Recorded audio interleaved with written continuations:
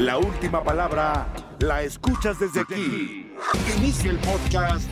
Es así y punto. Bienvenidos. Iniciamos Es así y punto.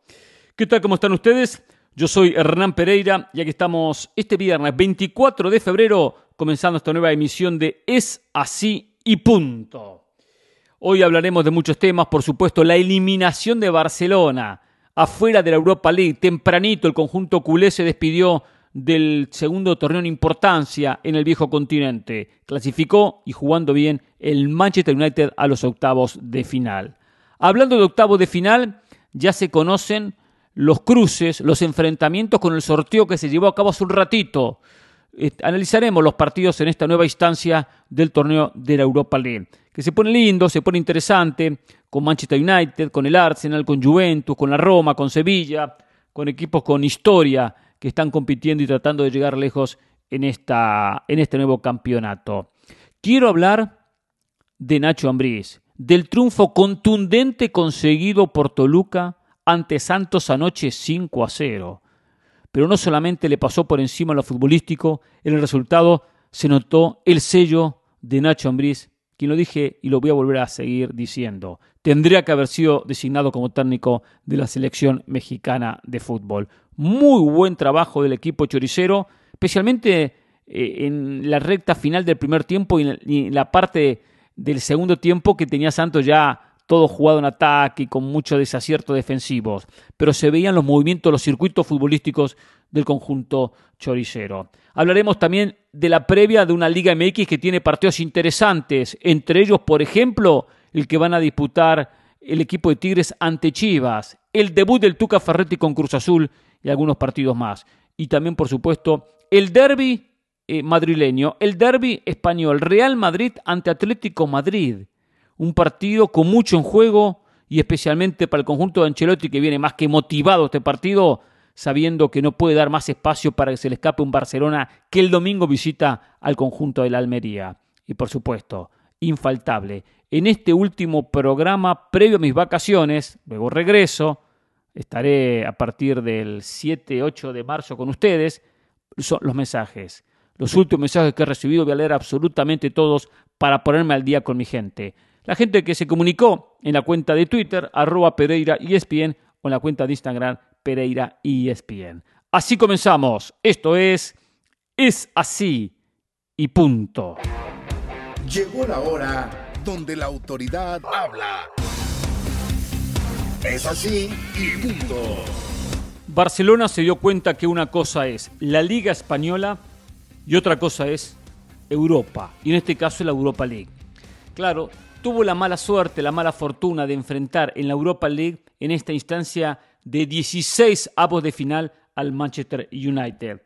Cuando uno ve los equipos que están en la Europa League, cuando uno ve los conjuntos que han clasificado a esta instancia, que le puede haber tocado un Unión Berlín, un PSV Eindhoven, un Mónaco, un Sporting Lisboa, un Midtjylland, un Nantes, muchos equipos débiles, cómodos, Salzburgo, pero le tocó el Manchester United. Y el United lo puso en su lugar al Barcelona.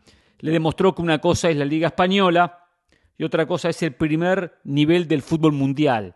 No es que el United hoy sea una potencia a nivel mundial, pero sin dudas, de la mano de Erik ten Hag, el equipo se ha recuperado y está dejando sensaciones de un crecimiento futbolístico que hoy le puede competir a cualquier equipo del mundo. Hoy puede competir, no es el mejor, tiene que seguir creciendo, pero producto de mucha inversión, de una buena idea del técnico, de haber sacado lo complicado que era Cristiano en ese vestuario. Sin duda, se fue Cristiano y empezó a cambiar la historia en el United.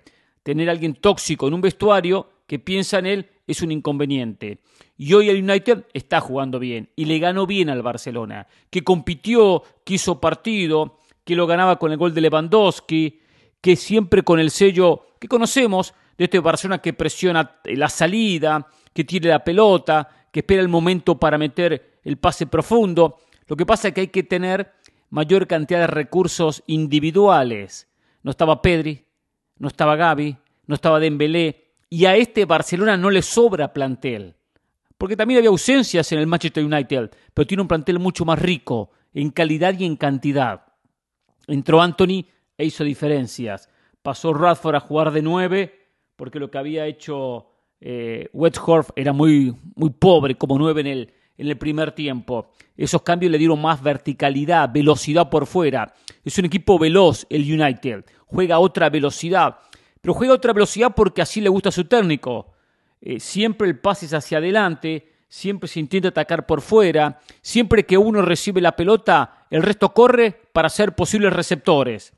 No es recibe la pelota y me acomodo para que me dé el pase, me ubico para que me dé el pase al lado. No, corro hacia adelante. Hay equipos que cuando alguien recibe la pelota estilo Barcelona, se posicionan al costado, al lado, para seguir construyendo fútbol. En el United, alguien recibe la pelota en posición de ataque y el resto corre hacia adelante. Corre. Y el que tiene la pelota, si puede transportarla, la transporta. Si puede encarar, encara. Si es difícil para el rival marcar cuando pierde la pelota un equipo que corre tanto hacia el arco contrario, decir, marco a los que van corriendo detrás mío o marco a los que van transportando la pelota. Ahí se produce un desajuste, especialmente estos equipos que les gustan la presión ante la pérdida. Barcelona es un equipo que le gusta presionar ante la pérdida, pero presiono, pero me están corriendo todos hacia adelante, tengo que correrlos y genero espacios. Y eso es lo que juega el United. Juega bien desde ese sentido. Y tuvo un gran segundo tiempo. Un segundo tiempo que, claro, el partido igual tampoco lo peloteaba el United a Barcelona. Dejaba mejores sensaciones. Pero hay una jugada clave en el partido. Si estoy ganando 1-0 con el gol de Lewandowski de penal, consigo la diferencia, arranco el segundo tiempo con el 1-0, sé que el rival sale herido, sé que el rival está a un gol de empatar una serie. Y empiezo a toquetear atrás, a intentar empezar a manejar la pelota en corto sobre un costado de la cancha. La perdió Barcelona en la salida, la perdió. Y vuelvo a lo mismo que digo siempre. Si me presionan 3, como decía en su momento Martín de Michelis, perfecto, salgo jugando. Si me presionan 5 o 6, la rifo, la regalo, juego la pelota larga, pero la saco de la zona peligrosa. Barcelona no sacó la pelota de la zona peligrosa y derivó en el gol de Fred y el 1-1, que fue clave, porque arrancan segundo tiempo y me empatan un partido. Tengo primero el técnico que me dio un mensaje positivo, un mensaje de cómo hacemos para cambiar la historia, y a eso le sumo que apenas en 2 minutos estoy ganando, o estoy empatando, ya me siento ganador, me siento confiado, me siento que voy por ese camino correcto. Y desde ahí se le complicó al Barcelona, ahí empezó a hacer más. El cambio, decíamos, de Antony fue fundamental, y a Barcelona le falta un Rafinha que pese más, no pesa demasiado Rafinha. Mira el banco de suplentes y entra Ferran Torres joven que todavía no ha dejado unas sensaciones de tener un nivel Barcelona, por lo menos el Barcelona que uno conoce. El propio Sergi Roberto se va. ¿Cuándo hemos visto un partidazo de Sergi Roberto en la historia de Barcelona? Todavía lo estoy esperando. ¿Cuándo ha ganado un partido Barcelona gracias a lo que aportó Sergi Roberto? Nunca.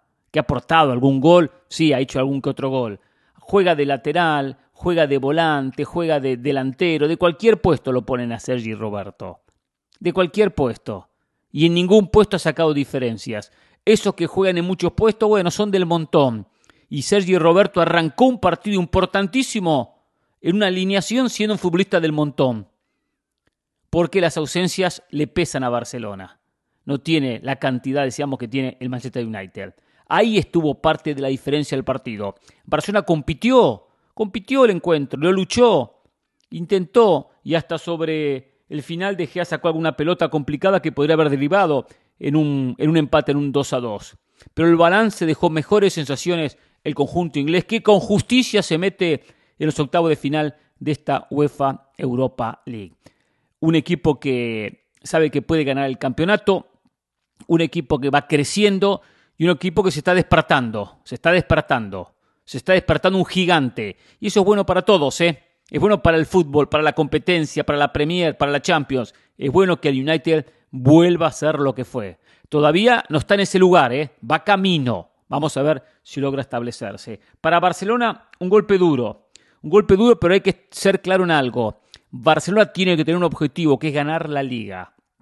La prioridad tiene que ser la Liga, no la Europa League. Tiene mucho más ruido, más impacto para Barcelona ser campeón de España que ganar la Europa League. Y esta Europa League, quedar eliminado en esta instancia, le da un pequeño beneficio: descanso.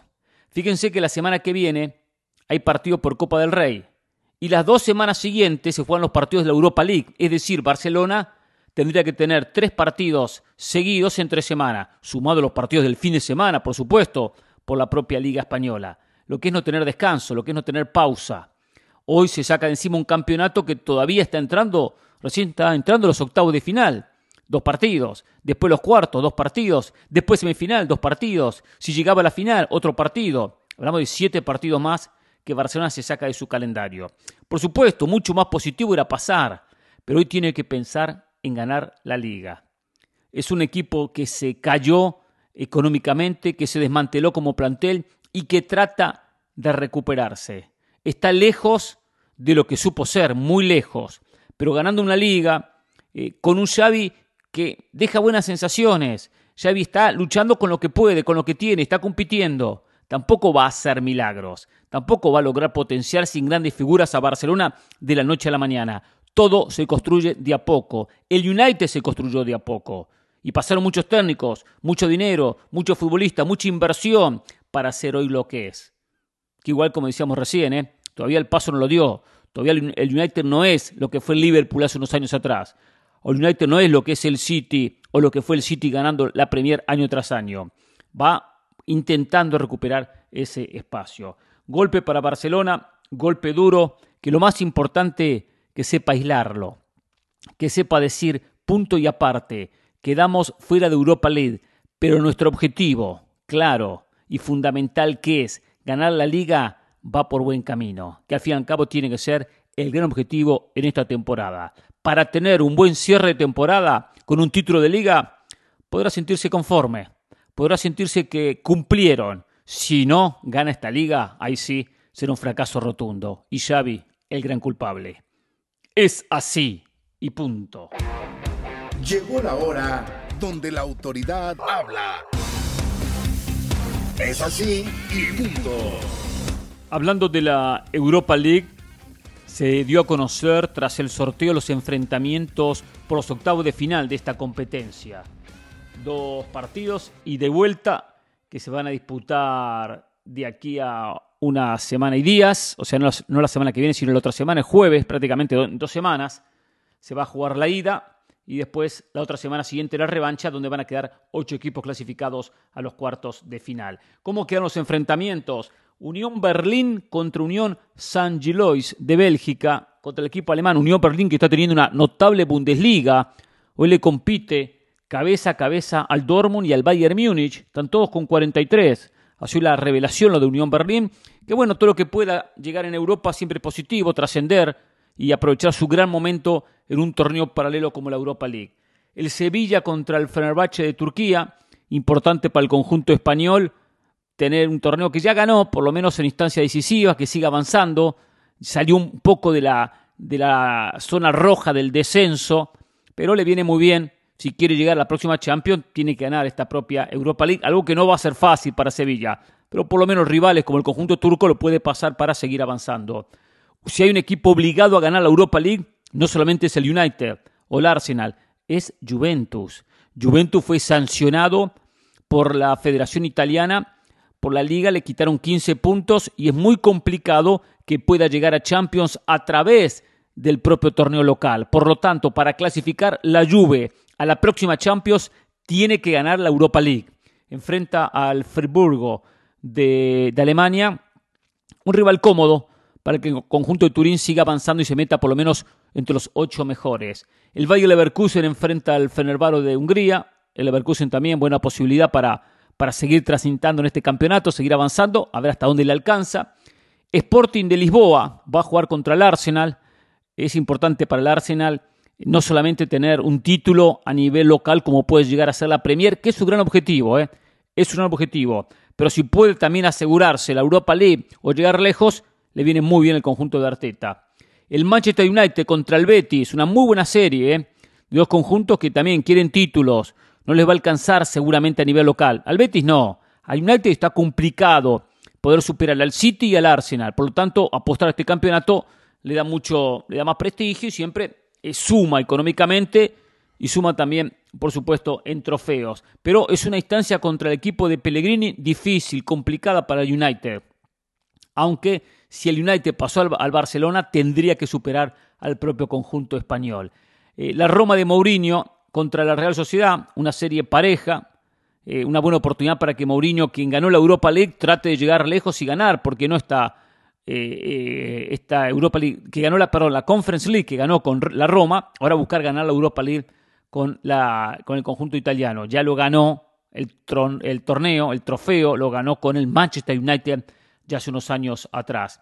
Y el Shakhtar Donetsk contra el Feyenoord de Holanda, también la oportunidad para que el conjunto neerlandés llegue lejos en esta competición ante un equipo ucraniano difícil, ante un conjunto ucraniano que no es un trámite para nada, va a complicar en este torneo, un equipo con experiencia en Champions y que bueno, ahora buscará sacar diferencias también en este campeonato. Para Feyenoord, el equipo de Santiago Jiménez, es una buena oportunidad también de seguir transitando por este torneo. Estos equipos no jugaron esta ronda porque terminaron primeros en sus grupos, los primeros descansaron, se salvaron de esta ronda previa, jugaron los segundos contra los que venían de Champions. Ahora sí ya quedan 16 en esta competición. Son estos torneos que siempre digo son bienvenidos porque son equipos que no les alcanza para jugar o para ganar una Champions. Algunos de repente sí, pero muy pocos. Un Arsenal por el presente o un Manchester United por el presente pueden llegar a jugar o ganar una propia Champions o competir en instancias decisivas. Pero para el resto de los equipos es importante trascender en Europa. Tener un torneo que esté a modo, que esté al nivel de lo que ellos pueden mostrar. Por lo tanto, es una competencia interesante que se ha potenciado en los últimos años. Y esta es una de las más atractivas, con equipos con mucha historia como la Juve, como Roma, como el United, como el Arsenal, sumado a algún eliminado como el conjunto del Barcelona. Así que veremos qué pasa en esta Europa League, con equipos ingleses como siempre candidatos, como pasa en la propia Champions. Y los españoles que tratan de asomar la cabeza. Aunque el gran candidato, o uno de los mejores de España que estaba en esta competición, como Barcelona, ya quedó eliminado. Y decíamos el otro día, con los rivales, lo decíamos en la banda y lo decíamos hoy, con los rivales que hay en esta Europa League, hay que tener mala suerte, porque lo del Barça fue mala suerte. Teniendo rivales tan cómodos como muchos de los que vemos en esta instancia, haber quedado fuera tan temprano, sin dudas, es un golpe duro. Es así, y punto. Llegó la hora donde la autoridad habla. Es así, y punto. Cuando México buscaba técnico para la selección, uno de los nombres que yo siempre puse sobre la mesa, o el nombre que puse sobre la mesa, fue el de Ignacio Ambriz, Nacho Ambriz. Y no lo puse de casualidad, lo puse por dos situaciones muy claras. Primero, por la nacionalidad, es técnico mexicano. Y tengo una sensación, y con el tiempo hasta empieza a tomar mucho más fuerza, que a los dirigentes mexicanos les gusta tener un técnico extranjero, porque es mucho más fácil después culparlo de los fracasos. El técnico se va, el técnico es despedido, se va a su país y después se empiezan a dar muchas historias alrededor del técnico. Y el dirigente se salva, se limpia las manos, se lava las manos y empieza a acusar al argentino, al colombiano, al que fuese culpable de los fracasos.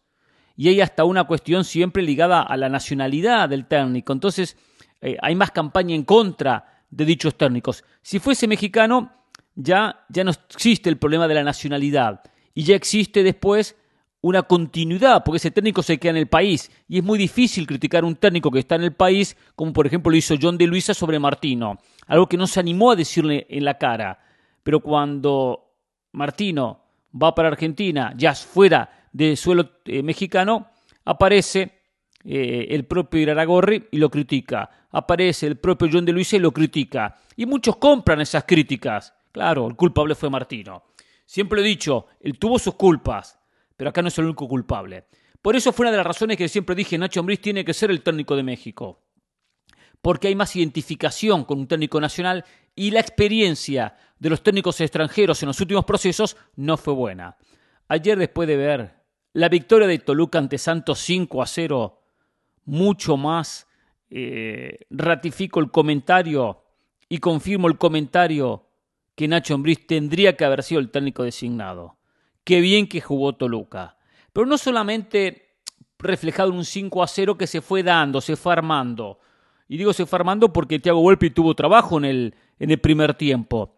Pero lo que voy es a los trabajos de circulación de ataque, a los movimientos de desmarques, atacar los espacios, lo bien que lo trabaja Nacho Ambriz. Por ejemplo, el primer gol, que lo marca Brian García, es un movimiento hacia el sector derecho del área, derecho donde ataca el equipo de Toluca, donde no hay ningún futbolista de Toluca. Pero a propósito no hay ningún futbolista. Si no pongo futbolistas en un sector del área, automáticamente el rival no va a poner a nadie para marcar. Es raro que el rival marque un sector del área donde no hay jugadores. Entonces no pongo jugadores. El rival me saca los defensores. Cuando transporta la pelota lateral que aparece atrás, que es el factor sorpresa, como lo hacía Fernando Navarro, por ejemplo, en León, alguien tiene que ir a ese espacio, atacar ese espacio. Lo hace bien Edgar López. Edgar López va de izquierda hacia derecha, hacia ese espacio que está descubierto. Y ataca el lateral ese mismo espacio. Hay una combinación de dos que van a buscar el espacio. Entonces el rival puede de repente correr con uno a ese sector, pero es difícil ir detrás de dos jugadores que están en movimiento, que pasan de izquierda a derecha. Yo lo puedo seguir de izquierda a derecha, pero me aparece también el lateral que me está atacando esa zona. No sé si me entiendo. Lo que yo quiero hablar de esto es la claridad en movimientos que tiene el equipo de Nacho Ambriz. Bueno, de ahí nace un gol espectacular y nace el 1-0 que lo define Brian García. El propio jugador marca después el segundo en otro movimiento también donde participa llegando como un volante ofensivo.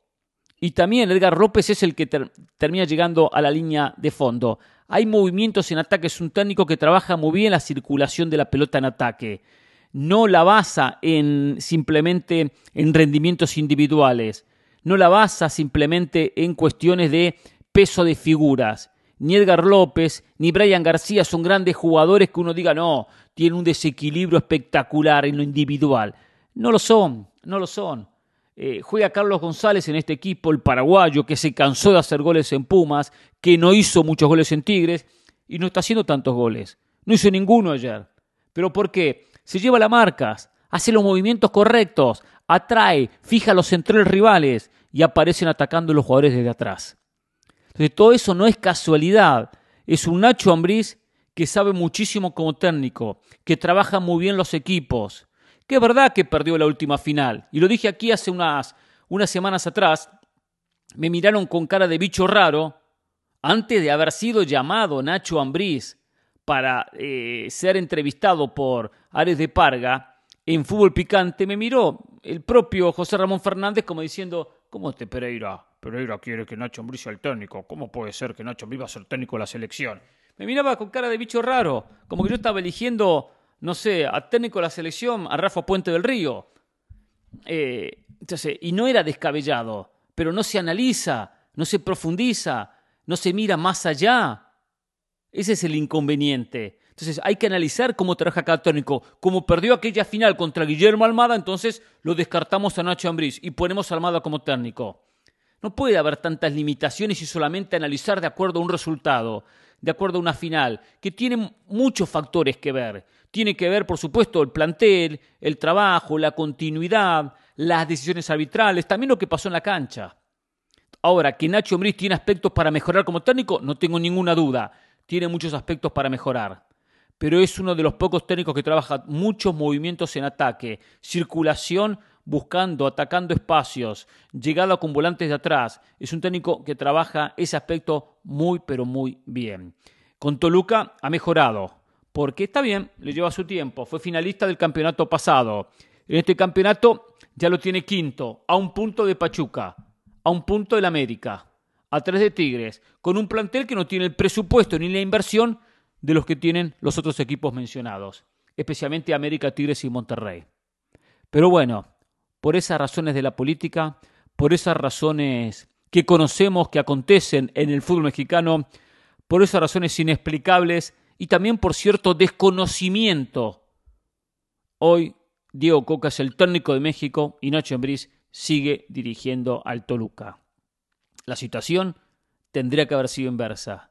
Continuar con Diego Coca en Tigres. Si Coca, con lo que hizo en México, llegó a la selección, que alguien me diga el por qué Nacho Ambriz no puede llegar. Explicación no hay. Y ningún dirigente de México va a tener la capacidad para analizar por qué Nacho Ambriz no llegó a la selección, en poder decir puntualmente cuáles son las debilidades como técnico mexicano, como tampoco ningún dirigente va a poder analizar lo que Nacho Ambriz muestra en la fase ofensiva.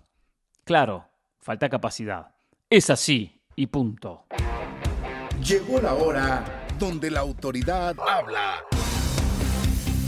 Es así y punto. Habrá partidos interesantes este fin de semana. En la Liga MX habrá que ver el debut de Ricardo El Tuca Ferretti dirigiendo a Cruz Azul en su partido contra Juárez. Juárez que tiene buena campaña, por lo menos ha tenido buen arranque de torneo en estas primeras 8 fechas. Lo tiene Cristante en zona de repechaje.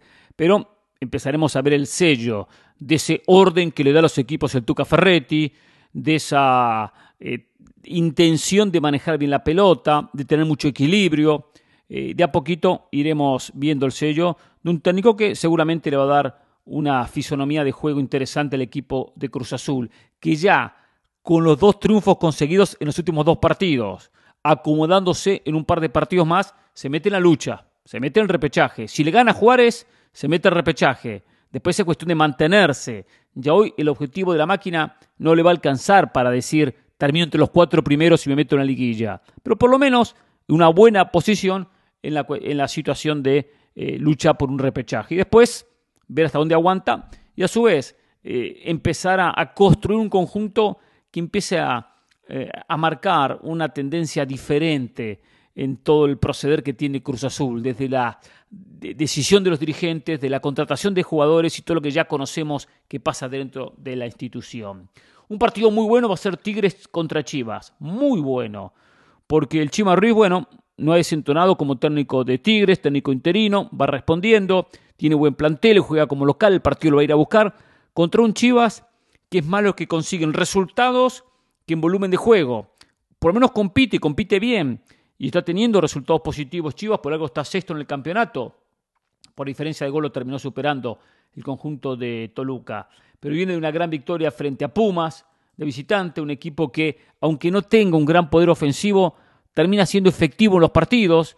Y ahí está, dejando sensaciones que le pueden competir a cualquiera. Es una prueba de fuego, no una prueba de fuego que marque el futuro del equipo, ni el rumbo del equipo, pero una prueba de fuego para que Chivas diga dónde está parado, para qué está en este campeonato. Un rival que perfectamente puede llegar a ser un rival de liguilla, si Chivas llega, si Chivas clasifica. Por eso, buena prueba para el conjunto de Paunovic.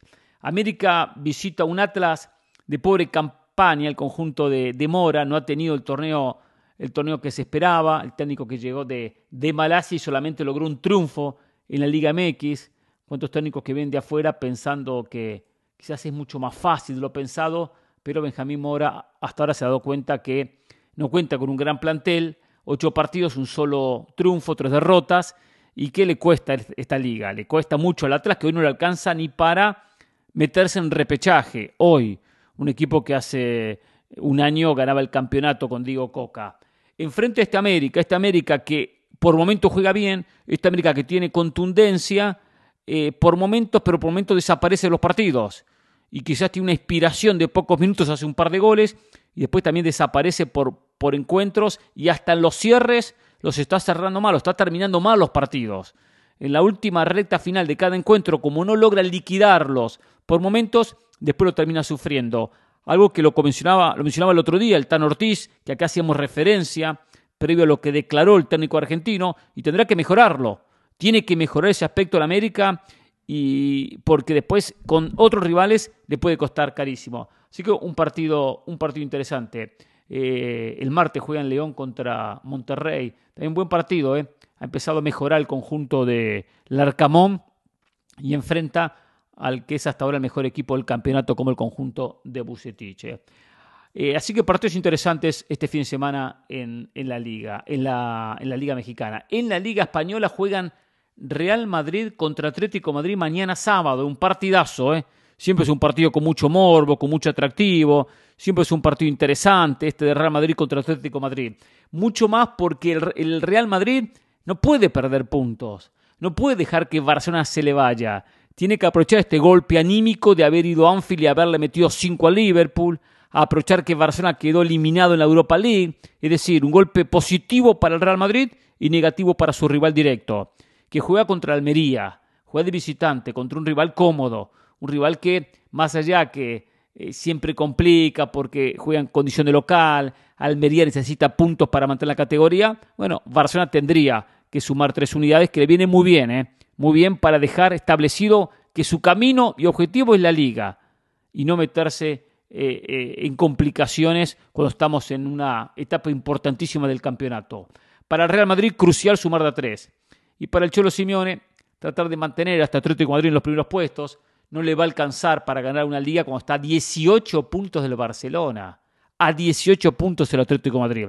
Simplemente una alegría darle a sus aficionados lo que sería conseguir un triunfo en el Santiago Bernabéu. Un Atlético que hoy está cuarto, que todavía pone en riesgo ese puesto, que lo mete en la próxima Champions. Una Champions que vaya a saber si la va a dirigir Simeone, muy posiblemente no. Pero aunque se vaya Simeone, por lo menos dejarle al equipo del Atlético de Madrid, por lo que le paga la clasificación a la próxima edición de Champions. Para eso tiene que seguir sumando. Y el objetivo en Santiago Bernabéu es no volver a perder ante el Real Madrid. El Real Madrid en muchos partidos se lo ha ganado con la camiseta, con la jerarquía, que muchas veces impone en el campo de juego. Habrá que ver si este partido del fin de semana es la excepción. Es así y punto. Llegó la hora donde la autoridad habla. Es así y punto. Llegó el momento de los mensajes aquí en Es así y punto. Los mensajes que hemos recibido en la cuenta de Twitter, @PereiraESPN, o en la cuenta de Instagram, PereiraESPN. Los últimos mensajes que voy a leer por ahora, aquí cierro un capítulo hasta que después regrese de mis vacaciones. A partir de la semana entrante, no, sino la segunda semana. El miércoles estaré con ustedes haciendo Es así y punto. Pero escuchen el programa, apoyen el programa, independientemente de quién lo conduzca. Creo que va a estar José del Valle en la conducción, tengo entendido. Pero le tienen que escribir a José y le tienen que decir las cosas que me dicen a mí de José, a él directamente en su cuenta de Instagram. A ver, dice Javier Valdés. Hola Hernán, felicidades por su paso a YouTube y por lo profesional que es. No entiendo por qué los ataques contra Diego Coca, porque no ha debutado a jugadores mexicanos. El Piojo y Vucetich nunca debutaron a jugadores mexicanos. Son iguales. Y Bragarnik fue el culpable que Orbelín Pineda no jugara porque Bragarnik no se lo llevó él mismo. El Chaco lo dijo que cada vez que hay que arreglar un contrato lo pone por delante Bragarnik. No digo que Orbelín lo hubiera roto en el Celta, pero hubiera tenido más oportunidad. Gracias por hacer el podcast todos los días. Yo siempre lo escucho en mi trabajo Vancouver, Canadá. Javier, desconocía el tema de Bragarnik con Orbelín Pineda, pero puede ser, no lo descarto. Hay casos que a veces futbolistas que no firman contratos, que no llegan uno, no llegan por otro lado y se priorizan ciertos jugadores. También le digo algo, a Coudet, el Chacho no le fue muy bien en el Celta. Y si tengo un futbolista que la rompe en el entrenamiento, tengo que ponerlo. Si me está haciendo grandes diferencias. Siempre he sido un defensor de Orbelín. Ahora, tampoco después consiguió otro equipo español. Puede ser que el Celta le cierre las puertas por X motivos o por lo de Bragarnik. Hay que buscar la manera de abrir la puerta por otro lado. Pero bueno, el tiempo pone cada cual en su lugar. Uno muchas veces lo menciona dentro del grupo de jugadores, como le pasó a Lainez o le pasó al propio JJ Macías. Nunca es nada en contra del propio futbolista Orbelín Pineda. Pero tiene igualmente, independientemente de esta situación, México que fortalecer mejor a los jugadores mentalmente cuando van a jugar al fútbol europeo. Jaime López, buenas tardes, señor Pereira. ¿Cree que Mbappé esté arrepentido de no haber fichado por el Real Madrid esta temporada? ¿Y sí sería bueno llevarlo después de ver cómo está respondiendo Vini? Es así y punto. Saludos. Jaime, quizás está arrepentido. Solo él podrá responderlo. Quizás está arrepentido. No me extrañaría. Si fuese él, estaría arrepentido viendo lo que pasa en el PSG. Habrá que ver cómo lo convencieron. Si es todo lo que se menciona o hay algo extra que desconocemos en esta tarea del PSG de convencer a Mbappé para que continúe en el conjunto parisino. Si, aunque esté el propio Vinicius, lo llevaría igual. Mbappé por derecha, aunque se sienta más cómodo por izquierda, luego jugar por derecha. y al propio Vinicius por izquierda y Benzema de 9. Hasta Mbappé puede jugar de 9 y poner a Rodrigo por el costado derecho. Serían posibilidades. Pero bueno, hay mucho detrás de esta posibilidad concreta que vuelva a intentar el Real Madrid ficharlo.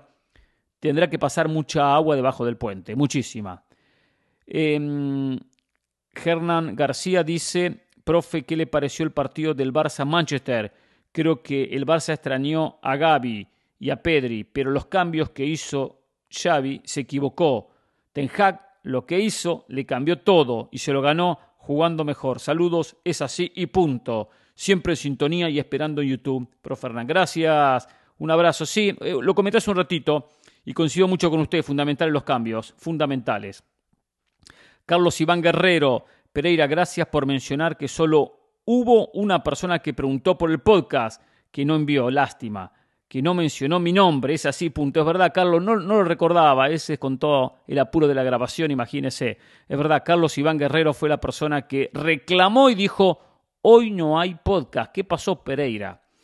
Acá en la costa oeste, desde las 11 a.m. empiezo a buscarlo, pero a las 12 casi siempre está listo. Gracias por su objetividad. Gracias, Carlos, un abrazo y buen fin de semana para usted. A ver, escribe Sarak Burciaga. Profe, un saludo enorme y quiero decirle que la verdad, este tipo Moisés Jones me da risa cuando quiso hacernos menos a los que escuchamos Es así y punto. Solo para mencionarle que el proyecto de Xavi en el Barcelona es un completo fracaso, ya que le cumplieron todas sus exigencias y aún así termina eliminando en la Europa League. La directiva debería considerar a otro técnico. A mí en lo personal me gustaría que trataran de convencer al técnico actual del Benfica, ya que trabaja con jugadores de bajo perfil y termina potenciándolos. Un saludo y que tenga un excelente fin de semana. A ver, no ha sido todo un fracaso lo que ha hecho Xavi con el Barcelona. ¿Le falta plantel? Por supuesto que le falta plantel, no hay ninguna duda que le falta. Pero que lo vimos casualmente en el partido de ayer. Con ausencias como la de Dembélé, como la de Pedri, como la de Gavi, el equipo lo terminó sintiendo. Ahora, un equipo que está líder en España. Está bien, no está para competir en Europa, perfecto, no puede competir en Europa, pero tiene que competir en España. Y en España no le está yendo mal. Ganó la Supercopa Española. Es verdad que es un título menor, no hay ninguna duda, un título menor, pero lo terminó ganando. Entonces, no se va a construir Barcelona de la noche a la mañana, va a volver a ser lo que fue. Le va a costar muchísimo. Lo importante es que está compitiendo en una liga donde, fíjense las cosas, con mucha inversión, con mucho dinero, con más años de trabajo, ¿dónde está el Atlético de Madrid? Que es siempre lo que reclamamos. Barcelona no tiene un plantel espectacular. ¿Y cómo compite? El Atlético de Madrid tiene un plantel muy bueno. ¿Y cómo compite? Entonces hay que darle crédito a Xavi. Más allá que en Europa, Barcelona tiene una deuda pendiente. Y cuando digo Europa me refiero a todo, Champions y la propia Europa League. Roger Smith dirige al Benfica y es verdad que ha tenido muy buenos resultados y le ha ido muy bien. Vamos a ver cómo continúa acá en esta Champions, donde le ganó al Brujas de visitante, está muy cerca de los cuartos de final. Lo de Moisés impresentable. Lo de Moisés es un tipo que lamentablemente, en estas situaciones complicadas de Barcelona, no se la juega. Se pone la camiseta. Lamentablemente. Y sale a defender lo indefendible en el tema Negreira y el tema arbitral. Casualmente Moisés F. nos escribe: con respecto a Barcelona, ¿me quieres decir que el presidente habla con el encargado de los árbitros y le dijo: quiero arreglar partido de fútbol, pero por favor, ¿me entrega factura para que conste en el acta y sea todo legal? Bueno, si voy a comprar árbitros se usa el famoso maletín o las bolsitas de diseñador que escuché alguna vez. Eso parece más un arreglo para sacar fondos y hacer su negocio. Saludos. A ver, el dinero va hacia una persona que maneja, que es vicepresidente del colegio de árbitros, del comité de árbitros. ¿Por qué va el dinero? Usted dice que para robárselo. Perfecto, es una versión para robárselo. Pero también se puede robar dinero de otra manera sin involucrar a alguna persona. ¿Por qué lo hicieron diferentes presidentes? Porque no lo hizo solo Bartomeu. Muchos presidentes hicieron lo mismo con este individuo Negreira. Muchos lo hicieron. Al hacerlo muchos, uno habla las claras que no es que todos salen a robar.